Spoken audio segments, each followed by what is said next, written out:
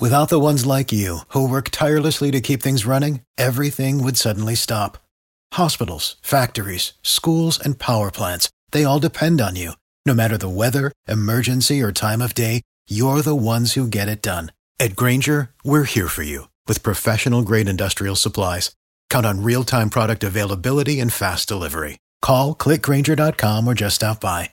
Grainger, for the ones who get it done. Every team, every topic, everywhere. This is Believe. I want to hear cannons. Three-step drop, throws on the end zone. Caught ball, touchdown Tampa Bay. Mike Evans reaches up with one hand and grabs it in. It's first and goal. That's picked off. And who else? Rondé Barber. And the Tampa Bay Buccaneers may ride to the Super Bowl with that one. We don't even keep score. We just run that up and leave. Third down, 18. Dropping Gannon, looking Gannon. Throws up the middle. Heads intercepted at the 40. Derek Brooks 30. Brooks to the 29. 20. Derek Brooks all the way. There it is. The dagger's in. We're going to win the Super Bowl. This is Mike Allstott, Tampa Bay Buccaneers, and you're listening to the Cannon Fire Podcast. And there the cannons go. Fire them. Keep on firing them. Keep on firing them.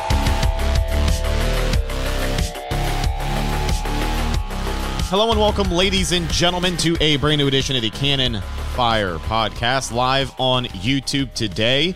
I'm your host, as always, Rhett Matthew, joined alongside me, my good buddy and co-host from BucsNation.com, the Philly Bucs fan himself, Mr. Evan Wanish. Today, over the next hour or so, we are going to be breaking down everything that went wrong in the Tampa Bay Buccaneers 25-11 loss over the Philadelphia Eagles on Monday Night Football. Now, never feels good to say we told you so. So we're not going to take a victory lap for the people who said we were far too negative last week about this game.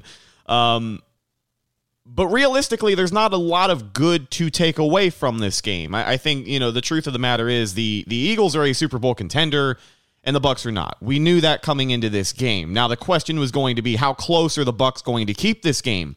For the first half, looked pretty good, but we'll obviously get into the specifics of what went wrong, but ultimately, I think relying on the defense as much as they had to in the second half of that game was the downfall for Tampa Bay. And on top of that, just complete domination by Philly on both sides of the ball in the trenches. The offensive line and the defensive line of Tampa Bay, that was the biggest margin of difference between them and the Eagles, I guess. Like, it looked like a JV team at times going out there trying to play, the state champions. So before we get into it, Evan, first and foremost, how you doing today?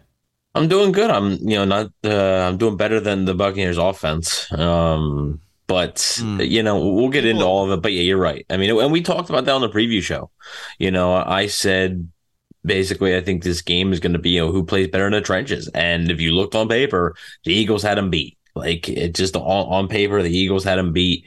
So we thought it was going to be a tough game, and it was definitely tough. And there were some times where DeAndre Swift was running through wide open lanes, and Jalen Hurts had all day to throw. It didn't matter when the Bucs even blitzed. It didn't matter. Like the Bucs sent a few blitzes, and they didn't even come close to getting there. I think the only sack they had was when Hurts tripped on that goal line. That was the only sack they had. Now they got close a few times. I know there's some people who are going to complain about holds and stuff like that. I get it for sure, but like that wasn't like. Calling a holding here or there isn't going to determine the outcome of that game. I think the outcome of that game was going to be the same either way, just because the talent and the disparity, I think that was the word you're kind of looking for, along the trenches there between these two teams, was just too far. It was too big of a gap, and the Bucs also were never going to win if they weren't going to be able to run the football at all, which Philly's defense is notorious for stopping. So you talk about the Philly offensive line, too. I mean, you could drive a Ford F-350 through some of the run lanes that were created on Monday night. I could probably gain a few yards running through them. So when you tally everything up, 472 total yards for the Eagles as opposed to Tampa Bay's 174. A 298-yard disparity between these two teams. I think that was the wrong word, but 298 yards that the Eagles outgained the Bucs, and that is the biggest difference that they have had in offensive production since 2008, 15 years. So it took them 10 years to beat the Bucs, but when they finally do it, they run a track meet on them. So let's talk about what went wrong with Tampa Bay first and foremost. I wanted to talk about the run game really before we talk about anything else, because we talk about complete and utter domination in the trenches. I think another thing that failed Tampa Bay, that first half, you could clearly tell they were committed to the run. You wanted to see Rachaad White go out there and get some carries, and he did, to the tune of 2-point-something yards per carry yet again. And unfortunately, we talked about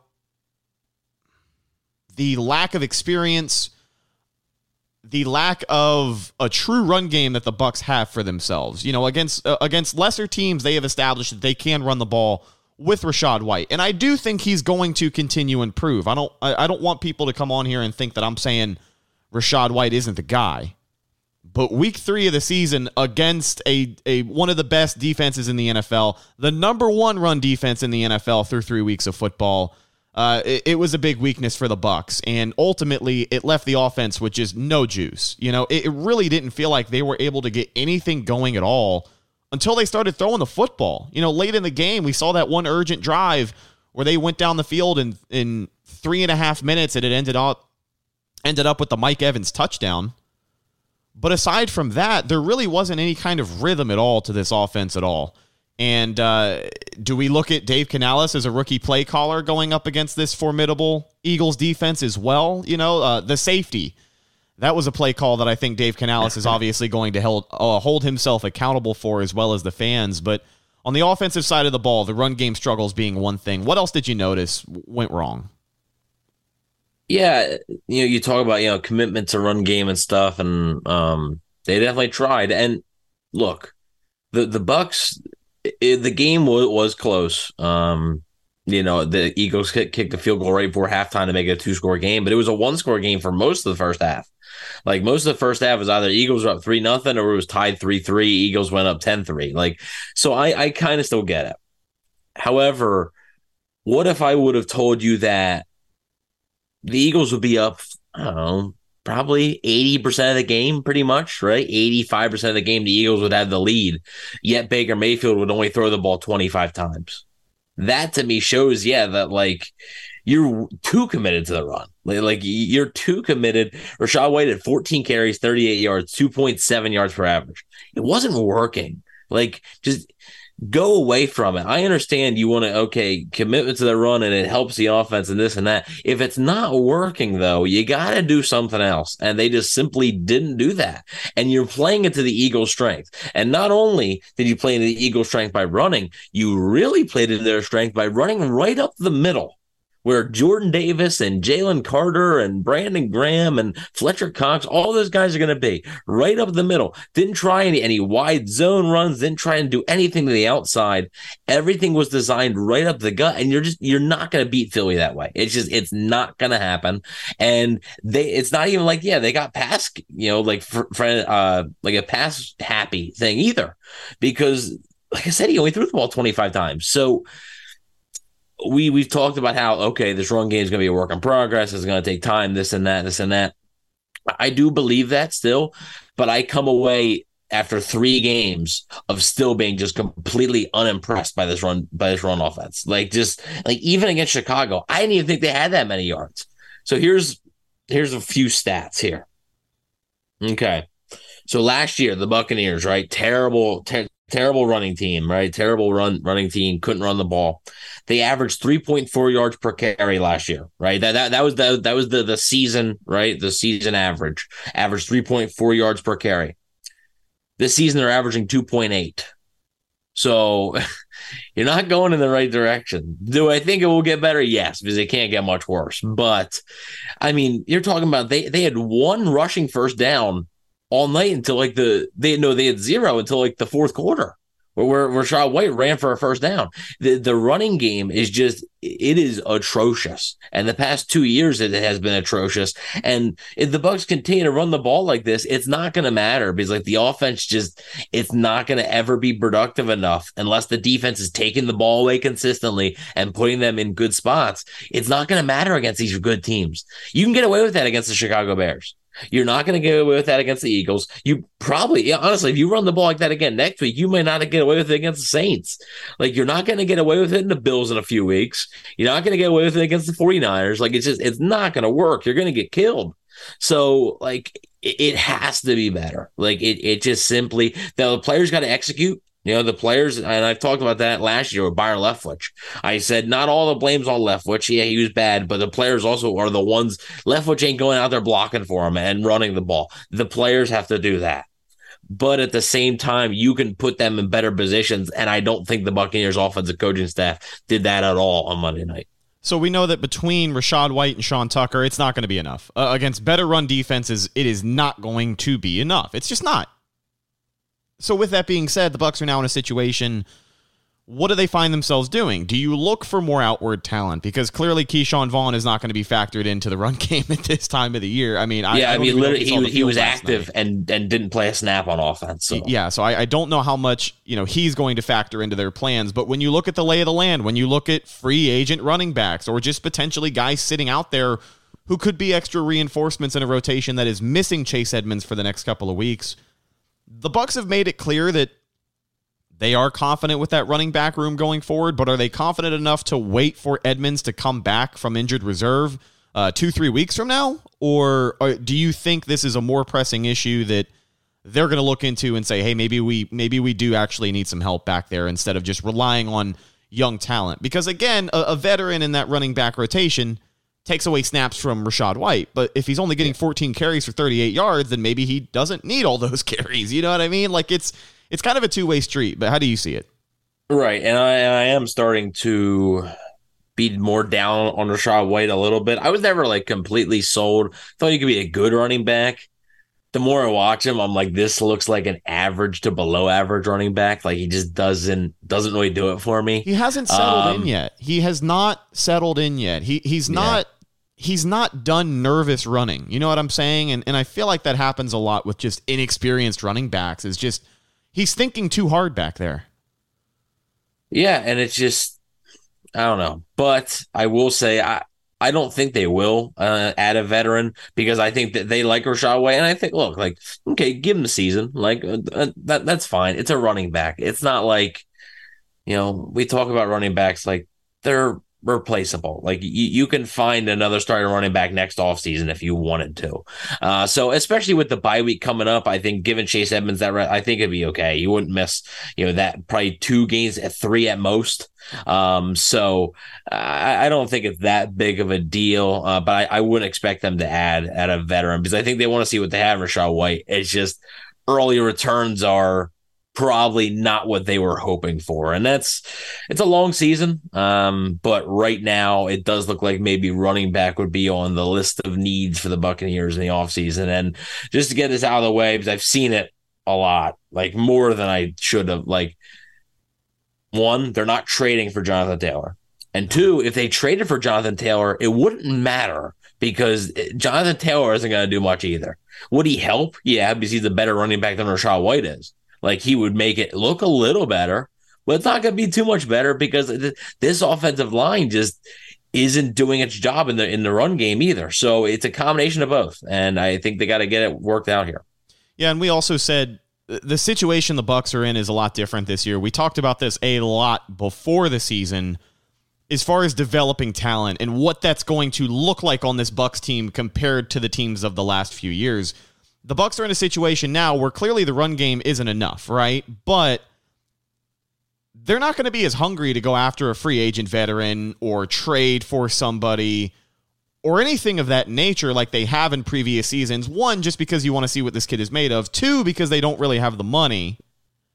And 3, you're just not a Super Bowl contender. So, like, nobody's vying to come here anymore. That's the thing, too, is that Leonard Fournette is sitting at home for a reason, but he certainly doesn't want to play in Tampa.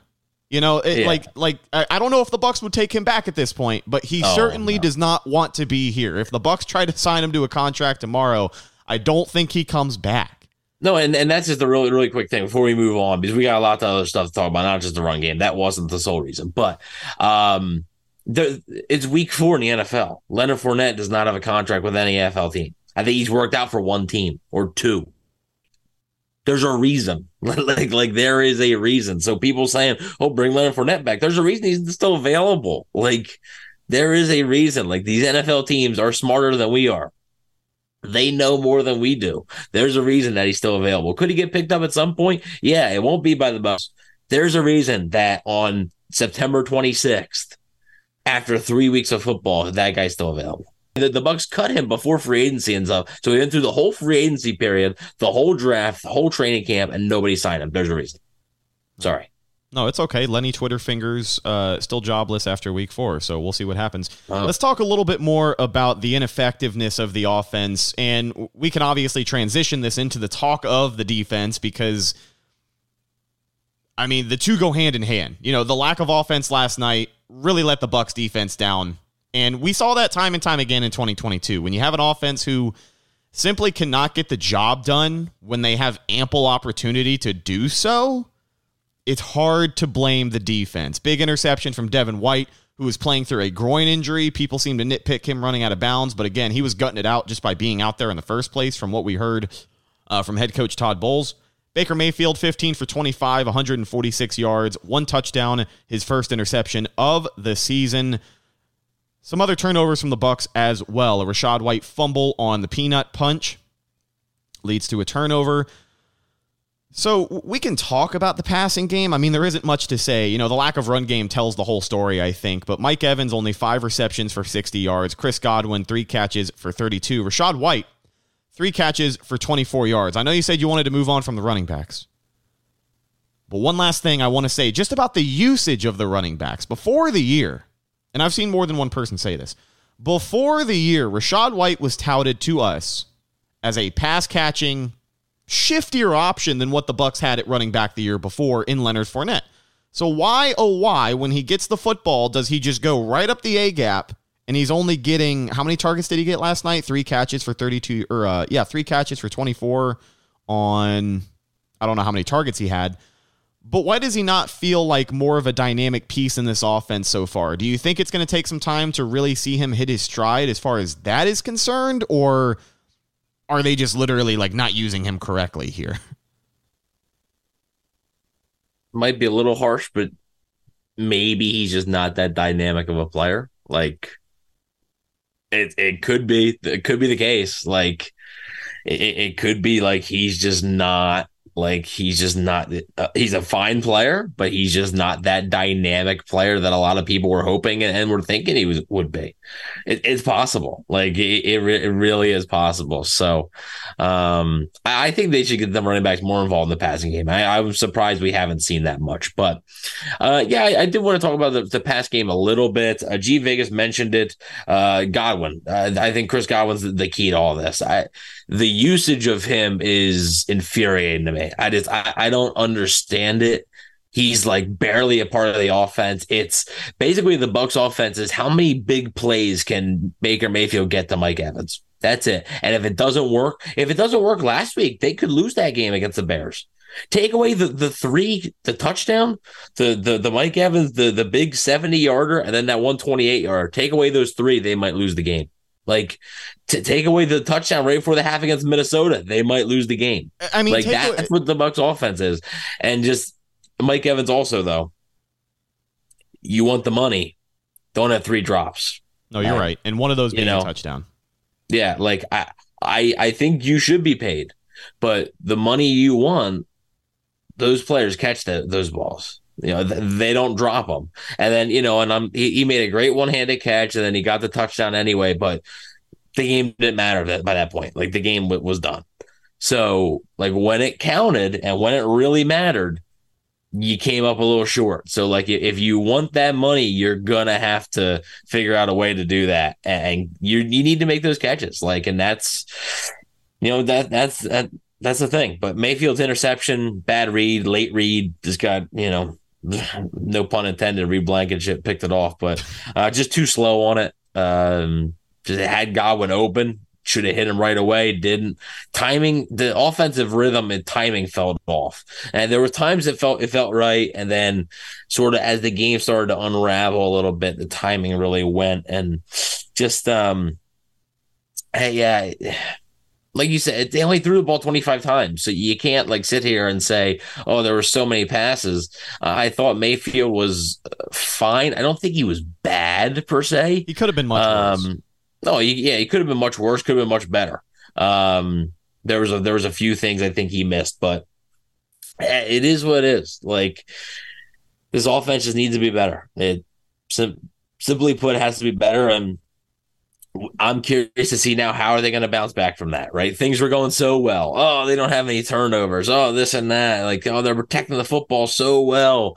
And then they had 2 turnovers on 3 plays, and this and that. Oh, man, Mike Evans is doing so great, and he has 3 drops. And Baker Mayfield's doing this, and he kind of struggles. And, like, Dave Canales is cooking up this and cooking up that, and then the Bucs offense is struggling, with play calling and stuff. I'm curious to see how they're going to respond to that and how they're going to go about it now that the loss is under the books, because guess what now? Opposing defenses have seen that, and they're going to be doing the same exact thing. Like, they're going to try and attack you the same exact way. So I'm curious to see that. Yeah, we've talked a lot about how just leaving points out on the field against better competition in the NFL just isn't going to fly. And if, let's say Mike Evans doesn't have that drop in the end zone early in the game, potentially a 1-score game down the stretch, because the Bucs only lost by 14 points. Scorigami, by the way, a low-scoring scorigami in the NFL, but a rare sight nonetheless, 25-11 the final score. But the final verdict on the Buccaneers offense and Rachaad White on Monday Night Football.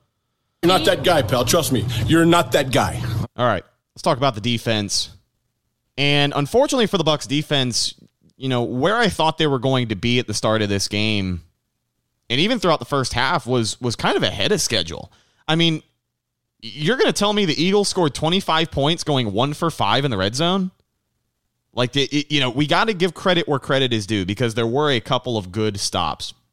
Obviously, I do think one of those 5 though was at the end of the game, so basically one for 4, I think. All right. Well, there were some good stops early on in the game as well. It kept it a competitive game in that first half, but as we had mentioned before, just like the 2022 season, wore them down. They were gassed. Devin White playing through injury, a couple of other guys out there rotating in and out. Jamel Dean leaving the game with an injury, not coming back. Carlton Davis obviously announced he's not going to be playing a couple hours before kickoff, so the Bucs go in shorthanded, and the defense still plays well enough to keep it a close enough game for the offense to do something, anything, and unfortunately it couldn't happen. Now, I'm not going to give all the roses to the defense, because as we alluded to at the beginning of the podcast, the pass rush was just non-existent. You did get 1 sack on Jalen Hurts, which was, of course, the QB fake mishap where he just tripped and fell. They tried to get a little too cute with the play design. But other than that, I mean, Jalen Hurts did not feel the pressure at all. He had all the time in the world. And again, going back to the run defense, we mentioned before how you could drive a damn truck through some of those run lanes. So pretty interesting position for the Bucs defense to find themselves in. But that defensive line, that pass rush, something we talked about on the game preview, definitely has to get better moving forward. We do have our first caller of the show, someone from the 626 calling in. Caller, you're on the Cannon Fire podcast. What's your name? Where are you calling in from? Good evening, fellas. It's Richard T. from L.A. Richard T. hanging out with us on the West Coast. What's up, buddy? Good to hear from you again. Thanks. Glad to call in. Thanks for taking the call. Man, rough night at the office last night, huh? Yeah, quite the understatement. Yeah. I mean, we've seen worse. We've seen worse. It doesn't quite feel as demoralizing as like a 38-3 kind of loss, but when you look at a team that by the second half it just didn't look like they had any gas left in the tank, it felt like everybody wanted to just kind of get out of there. Like, it was even one of the longer games I felt like I've been to. Maybe it was just all the noise of the Philly fans around me, but I mean, realistically, it was just a grog to get through. It certainly felt like a Monday kind of game. You know what I mean? Terrible to be in that situation. I gotta say, I know, when I started calling in, you guys were just starting to talk about the defense, so I didn't get to hear much of that. But I felt like they held their own against a very formidable Eagles team whose offensive line is like the best in the league, right? To only hold them to 2 touchdowns and a few field goals, I thought was I honestly feel that they played well enough to probably win that game. All we really needed was the offense to do their part, unfortunately. Do you guys feel the same way on that? As far as the defense goes, I definitely co-sign. Like, even though that lack of pass rush was an issue, and it is something that's going to have to be fixed moving forward, I definitely think the defense played well enough for the offense to be put in a position to potentially make that a closer game or even win it. Because like you said, it was only a 14-point game when it was all said and done. If Mike Evans doesn't drop a touchdown, we're talking about a 7-point difference. And, obviously some other miscues that need to be cleaned up. But I think the biggest reason this game has so much pressure on it, and maybe we're quick to be critical after a loss like this, is that when you look at the Bucs and the trajectory they're on for the rest of the season, this is the biggest litmus test we're going to get early in the year to tell what kind of team they are. Because, people can overrate a 2-0 team if they beat 2 really bad teams, and it happens quickly. Obviously, fan bias is going to be one thing, and recency bias going to be another. But obviously the Bucs are still a building team, and I agree that they did do a good job in keeping this close, because it could have been ugly, and I thought it was going to be worse. I thought they were going to put up over 30 points on us there at the end of the game. But yeah, I agree, because they were slicing and dicing, moving the ball pretty easily. But it's a good comparison for where the Bucs are now and where they aspire to be. And when you can kind of figure out the level of difference between where they are now to a Super Bowl contender, I think it gives you a much better idea of what exactly needs to be fixed. Because you fix those issues against the Eagles and make it a closer game, then you're potentially a team that could go out there and kick everybody else's ass. So it's like you said, I do think it is a positive sign. And if people like looking for silver lining in losses like this, then let that be it. Because it is early in the season against a formidable team. But I agree. I think, they did hold their own, but a lot of stuff that's got to be better. Evan, what do you think? I know I was kind of rambling there. Yeah, so I remember on the preview show, I said I thought it was going to be a lot like the Ravens game last year. And it reminded me when you guys were talking about, the yards and stuff like that. And the one thing, I thought the defense did hold their own. Okay, and hold their own to give the offense a chance. I don't think the defense played great, but I think they did enough to give the offense a chance, where if the offense was a bit more productive, it's a different game, especially, 2 turnovers. One of them was kind of, the Eagles' fault. One of them was a great play by D. Delaney, but the Eagles had 201 rushing yards. Okay, that's a lot. That's simply too much. The Buccaneers had 41 rushing yards. Yes, the Buccaneers had 41 rushing yards. The reason I say that is because against the Ravens last year, that Ravens game that I mentioned, the Ravens had 231 rushing yards and the Buccaneers had 44 rushing yards. So very close that I sort of said I thought it was going to be like the Ravens game where the Ravens are just going to gash the Bucs and then the Eagles end up gashing the Bucs. So it's something, I guess, about birds that come down to Tampa on primetime games. It just doesn't really mix well. But I thought the defense did fine, but you can see there's clear issues with, 1, the pass rush, and 2, the run defense against good offensive lines. They don't have the horses in the trenches to be able to do this right now. And now you're talking about the health of the corners, and the entire offseason and training camp, all we talked about on this show and Mr. Bucs Nation and everywhere else was about the lack of experience, right? Experience depth in the secondary. Well, now Jamel Dean is out. Carlton Davis has been out. Don't know about their status. You got Derek Pitts in there covering A.J. Brown. Like, that's the reality right now. And that was one of the things we said could wreck this season, is if those 2 corners couldn't be healthy. So hopefully they can be. Yeah, that was rough to watch. A.J. Brown going 5-10 yard digs, does a sidestep. Yeah. They just couldn't stop. Yeah, they couldn't stop it. Completely missed the tackle. Yeah. And he goes off for another 15, 20, 25 yards. Yeah, and that was killing me. The ball control by Philly in the second half, they were beating the Bucs like the Bucs beat those bad teams the first 2 weeks of the season. DeAndre Swift could not be stopped. I mean, It was bad. There was a guy next to me who was so stoked because he had DeAndre Swift on his fantasy team this week and needed him to have a big game. So, of course, he goes out there and rips, 160-plus yards on the ground, and a lot of that coming in the second half. Just brutal. Absolutely brutal. Richard, your final thoughts on this Buccaneers defense and team moving forward before we let you go here?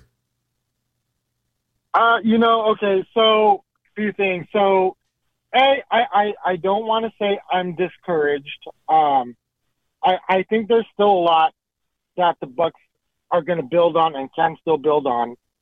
And let's just look. Dave Canales, it's his third game calling plays, right? He said in his introduction press conference, he's going to take his lumps. And like in the words of Smokey from Friday, he got knocked off. Fuck out, right? So he's going to have to get up, brush himself off, get back to the drawing board, and just hope it can only be better, right? And I feel like it will be better because at least I feel like we've seen it a little better compared to last year. At least a little bit more creativity. Run game is still not where it needs to be, but at least we're being a little bit more patient with it. Well, that, and then even the in-game adjustments that we have seen so far this season are a breath of fresh air compared to Byron Leftwich just getting complacent with how he wanted that offense to run. Canales will go into a press conference and say, listen, it starts with me. This is what went wrong this week. This is what I messed up. So not only can he take accountability, but I have more faith in him as an offensive coordinator to go back, look at the game film, and be like, all right, this didn't work, so we don't ever need to do this play ever again. Stuff like that, bringing new things to the table. And like you said, improving week in and week out. Like, I have faith that the Bucs still have a lot of areas that they can and will continue to improve over the course of the season. Yeah, I agree. Just, hey, Godwin, just give him more balls, man. Like, that will open things up. He's the second best wide receiver, or how can I say this? He's like the best wide receiver 2 out there in the league who can be a wide receiver 1 in any other team. Yeah, I think getting $20 million a year, and you only get him the ball 3 times. Come on, we got to get him more involved. Yeah, we've seen how this offense runs if and when it has to run through Chris Godwin. And maybe that's something that they're going to learn over the course of the season as well, because it kind of takes me back down memory lane where we talk about the offense didn't move at all on Monday night unless it ran through Mike Evans. And we haven't said that in a very, very long time. 2022, it was like they had the opposite issue. So it'll be interesting to see. But Richard, we appreciate your call, buddy, as always. Thank you for listening all the way out there on the West Coast, and go Bucs. Go Bucs. Thank you, guys. Thank Have you, a good bud. week. We'll talk to you soon. Love our buddy Richard T. from the West Coast. Last chance for calls, 305-224-1968, and the meeting ID for this week on your screen is 813-1669-1551. Without the ones like you, who work tirelessly to keep things running, everything would suddenly stop. Hospitals, factories, schools, and power plants, they all depend on you. No matter the weather, emergency, or time of day, you're the ones who get it done. At Grainger, we're here for you with professional-grade industrial supplies. Count on real-time product availability and fast delivery. Call, clickgrainger.com, or just stop by. Grainger, for the ones who get it done. Evan, this is not the reason the Bucs lost, but what's your opinion on the tush push? I don't have an issue with the play. Like, I really don't. I do think that it is closer to getting banned, though, than I think some people believe. Just because it's getting too much attention, and I think the owners might get sick of it. And the one thing that does help it is like other teams running it, and if they don't run it successfully, or like college teams that run it and don't run it successfully, you're like, well, okay, it doesn't work all the time. And the Bucs actually stopped it. Well, I actually think they stopped it more than once. There was a time where they gave the Eagles the first down, and I think the Bucs stopped it. But yeah, I think that helps, but I also think it's something that will probably, like 3 years from now, I don't know if that's going to be a legal play, but yeah, I don't have a huge deal with it. It kind of gives me the same energy as, a couple of years ago when they outlawed the play where you can have a linebacker jump over the line of scrimmage to block the kick, right? Where it was kind of like on the edge of, is this a competitive football play? Because that's the old school argument. You know, there is no competitive football play when it can't be stopped. That's what a lot of people say. For a lot of people who are in favor of the move, they say that if you want to stop it, or if you don't want them to do it, then just prevent them from getting to the 1 yard line, or just stop it.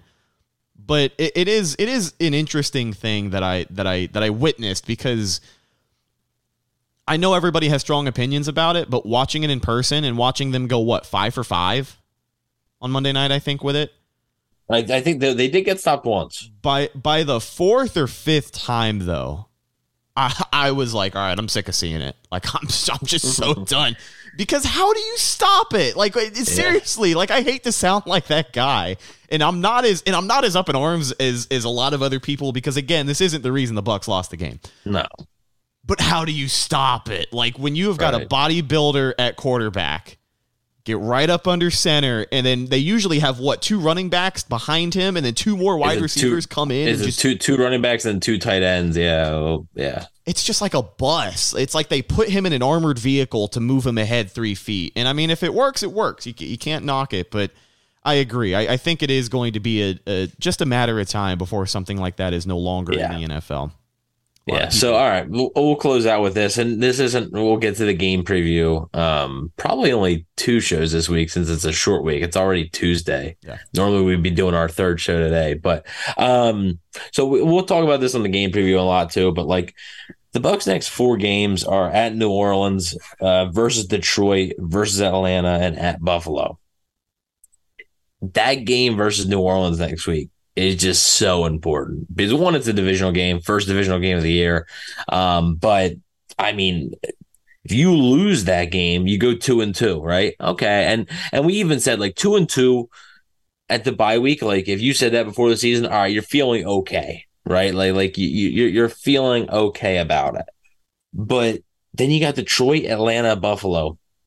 Atlanta, you still don't know exactly what they are, but they can run the ball, and their defense is better than it was last year. So things could get a little ugly if you lose this game. I think this game is just a huge deal for the Buccaneers. I think they got to come out and win the game.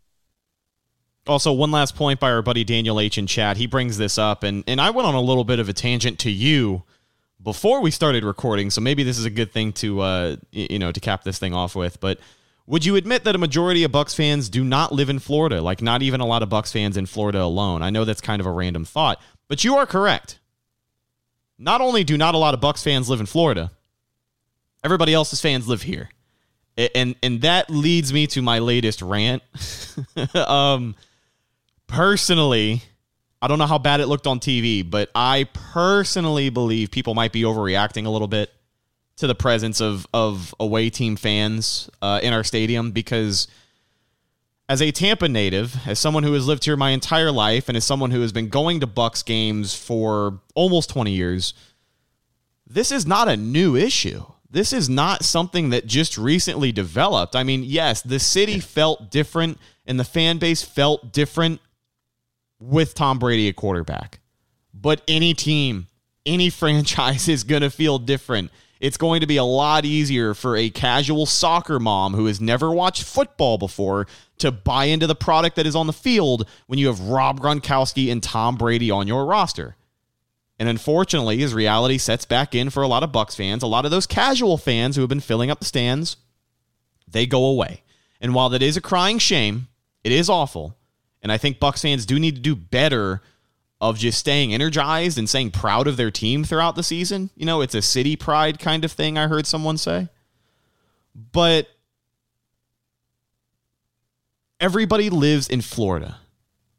When is the last time? And I mean, like, Evan, you're not a Tampa native, so I can't exactly bring this up and use this as an example with you. But I was talking to a buddy of mine. I said, when's the last time you walked up to someone in Tampa and found out that the average person is a Tampa native? It doesn't happen. It does not happen. If I were to go outside my house right now, 85% of the people I talk to moved to Florida at some point. Whether their family moved down here when they were young, whether they just moved from LA, New York, or Philadelphia a couple of years ago, doesn't matter. It is not the norm in Tampa to find people who have lived in Tampa their entire lives anymore. And it just hasn't been the norm for probably the last 5 or 6 years. And it is incredibly disappointing. But when you're a destination city and you are a melting pot city, that is what happens. You are more likely to go walk down the sidewalk in downtown Tampa and find a Giants or an Eagles fan than you are a diehard lifelong Bucs fan. That's just how it is. That's just how it is, and that's how it'll always be. And it is unfortunate. It does bum me out and make me sad, but it is not a new issue. It is not something that is, just popped up within the last couple of years. I mean, it has always been this way, and unfortunately, it'll continue to be this way. Unless, Baker Mayfield and the Bucs pull a Belichick and Brady and win 6 Super Bowls, I just don't see that climate changing for Tampa Bay Buccaneers sports. Now, the Tampa Bay Lightning, a little bit different. Yeah. Well, and hockey's more of a niche sport anyway. Yeah. Like hockey's not as broad. You're not getting, you will get, like Bruins fans or whatever, Penguins fans, Flyers fans, stuff like that. Like you'll get those. But like hockey and like Maple Leafs fans, like some of the big NHL teams. But like a lot of the time, yes, hockey, especially with how good the Lightning have been, like you're not running into that issue. But I do agree. You look at Raiders games in Vegas. Look at all the Sunday night game. There was a ton of Steelers fans there that were in Vegas. You look at the LA Rams. Yeah, whenever they play the Niners. Yeah, whenever they play, I mean, the Niners are basically local. That's almost the worst a home I've ever game. seen it. Yeah. Yeah, I mean, that is just, it's insane. So, it happens. It sucks. It's Florida, Vegas, California. They're destination city. Like they're destination cities, states, whatever. You want to take the kids to Disney, and it just so happens whether you can catch a game, right? You're an Eagles fan, you can catch a game. That's how it goes. Like you take vacations to Florida, you take vacations to Vegas, you go to California. You're not really coming up in November. You're not going to come up to Philly to go sit in 30-degree weather. There's not going to be a bunch of groups, that are going to sit there. So, yeah, it is unfortunate. Even with Tom Brady, like it was less. Like there were definitely less, but still a lot. Traveled. Like, yeah, yes, like still a lot, and a lot and some of them are travel. But you're right. Like a lot of people just moved to Florida, man. Like a lot of people just moved to Florida. You ask people how many people you line up 10 people and ask them if they're from Florida, you might get only 2 or 3 that say they've lived in Florida their whole lives. Like, it comes with the territory, unfortunately, and it sucks, but it's just something you got to kind of deal with. You can't, I don't understand. And especially by this point, of watching the Bucs and stuff like that, especially when they were struggling, you should almost be used to it. Like that shouldn't be a surprise to you to see so many opposing fans, especially when they're playing a team like the Eagles, the Bears, the Steelers, like when the Packers, like when you're playing those teams, like that shouldn't come as a surprise. Yeah. I mean, as a Tampa native, the city of Tampa, it's my pride and joy. I've lived here my entire life. So not only have these snowbirds come down here and ruin my traffic and my price of living, but they're ruining my damn football games now, too. Oh, God. That's all. I'm off my soapbox, though. I just wanted to say that because it does get a little frustrating sometimes, but as we do a lot on this show, we try to temper everybody's expectations and just try to keep it as realistic as possible with you guys. But with all of that being said, thank you so much for hanging out with us live tonight on YouTube. Thank you to our buddy Richard T on the West Coast for not only chatting in live, but calling the show and talking to us here on the air. We always do appreciate you. And keep an eye out. Whenever you're watching us live on YouTube with video, you'll see the phone number on your screen with the meeting ID for that week, and you are able to call in. What are you thinking, Evan? Yeah, real quick, just wanted to address in the chat, Daniel H. says, do you live in Tampa, Evan? I do not. I actually live, I say I live in Philadelphia, but it's just easier. I live about 45 minutes outside of Philadelphia, but it's easier to just say I live in Philadelphia. So no, I do not live in Tampa. I've been to Tampa many times, and I hope one day, my goal is to live in Tampa. Unfortunately, you're gonna get one more. But my goal is to live in Tampa, but no, currently I do not. I love Tampa. I will always love Tampa. It's always going to be my home. Will I live here the rest of my life? I don't know. That I don't know. Probably not, to be honest with you. I think it's one of those cities where I need to leave for a little while so I can come back and appreciate it a little bit more. But you need to come home. You need to do the whole I'm coming home thing. Right, Yeah. I on the next episode of the Real Estate Podcast, we'll be talking about. We'll be talking about this week's best prices in Kingsport, Tennessee. Stay tuned as we can find a 1-bedroom apartment for $650 a month. Oh, all right. That's a bargain. No, it is for real. It is for real. Trust me. All right, folks, it has been fun. Thank you once again for everyone hanging out with us tonight. Follow the show on social media, Facebook, Instagram, and Twitter. All of those are Cannon Fire Podcast. Best place to go for updates on the show and, of course, Tampa Bay Buccaneer news as it happens. Speaking of Bucs news as it happens, you can follow my co-host Evan on Instagram at Bucs_daily, the #1 Tampa Bay Buccaneers fan page on Instagram. You can also find him on Twitter at EvanNFL and check out his written work at BucsNation.com. I know you've got your usual articles coming out, but anything else this week people should be on the lookout for? No, not really. Out on Bucs Nation right now is the day after the reactions, which is just me compiling some tweets and stuff that people have tweeted and stuff about the game coming out. Should be sometime this week. We're going to be still doing the Davy Jones Locker Q&A with the other team. So it'll be the Saints one. I believe that's Canal Street Chronicles, I think is the name of the Saints site. So be on the lookout for that as well. Awesome. Thank you to Gene Thomas, Brutal as Bucks, Richard T, Alyssa Wanish, Daniel H, G Vegas, the moderator holding it down, Bandwagoneer, and anybody else that we may have missed for hanging out in the live chat tonight. We appreciate your support. Subscribe to the channel if you haven't already for more great Tampa Bay Buccaneers content. And last but not least, find myself on Instagram and Twitter at Redicus, RHETT. AKUS. If you follow me, I'll follow you back, and we can talk about the Bucs anytime. But that's the show. Thank you once again for listening, folks. I'm your host, Rhett Matthews, signing off for my co-host, Evan Wanish. We will talk to you later this week for the Week 4 game preview. Be on the lookout for that and more. We'll talk to you then. Until then, and as always, go Bucs. For the ones who work hard to ensure their crew can always go the extra mile, and the ones who get in early so everyone can go home on time, there's Grainger, offering professional-grade supplies backed by product experts so you can quickly and easily find what you need.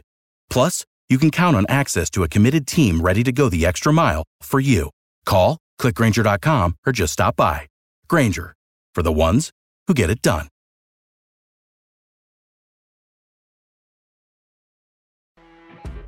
You know when you're listening to a true crime story that has an unbelievable plot twist that makes you stop in your tracks? That's what our podcast, People Are the Worst, brings you with each episode. I'm Rachel. And I'm Rebecca. We're identical twins who love true crime cases that make you say, didn't see that coming, and we hate the people responsible for them. Listen to People Are the Worst now on Apple, Spotify, or wherever you get your podcasts.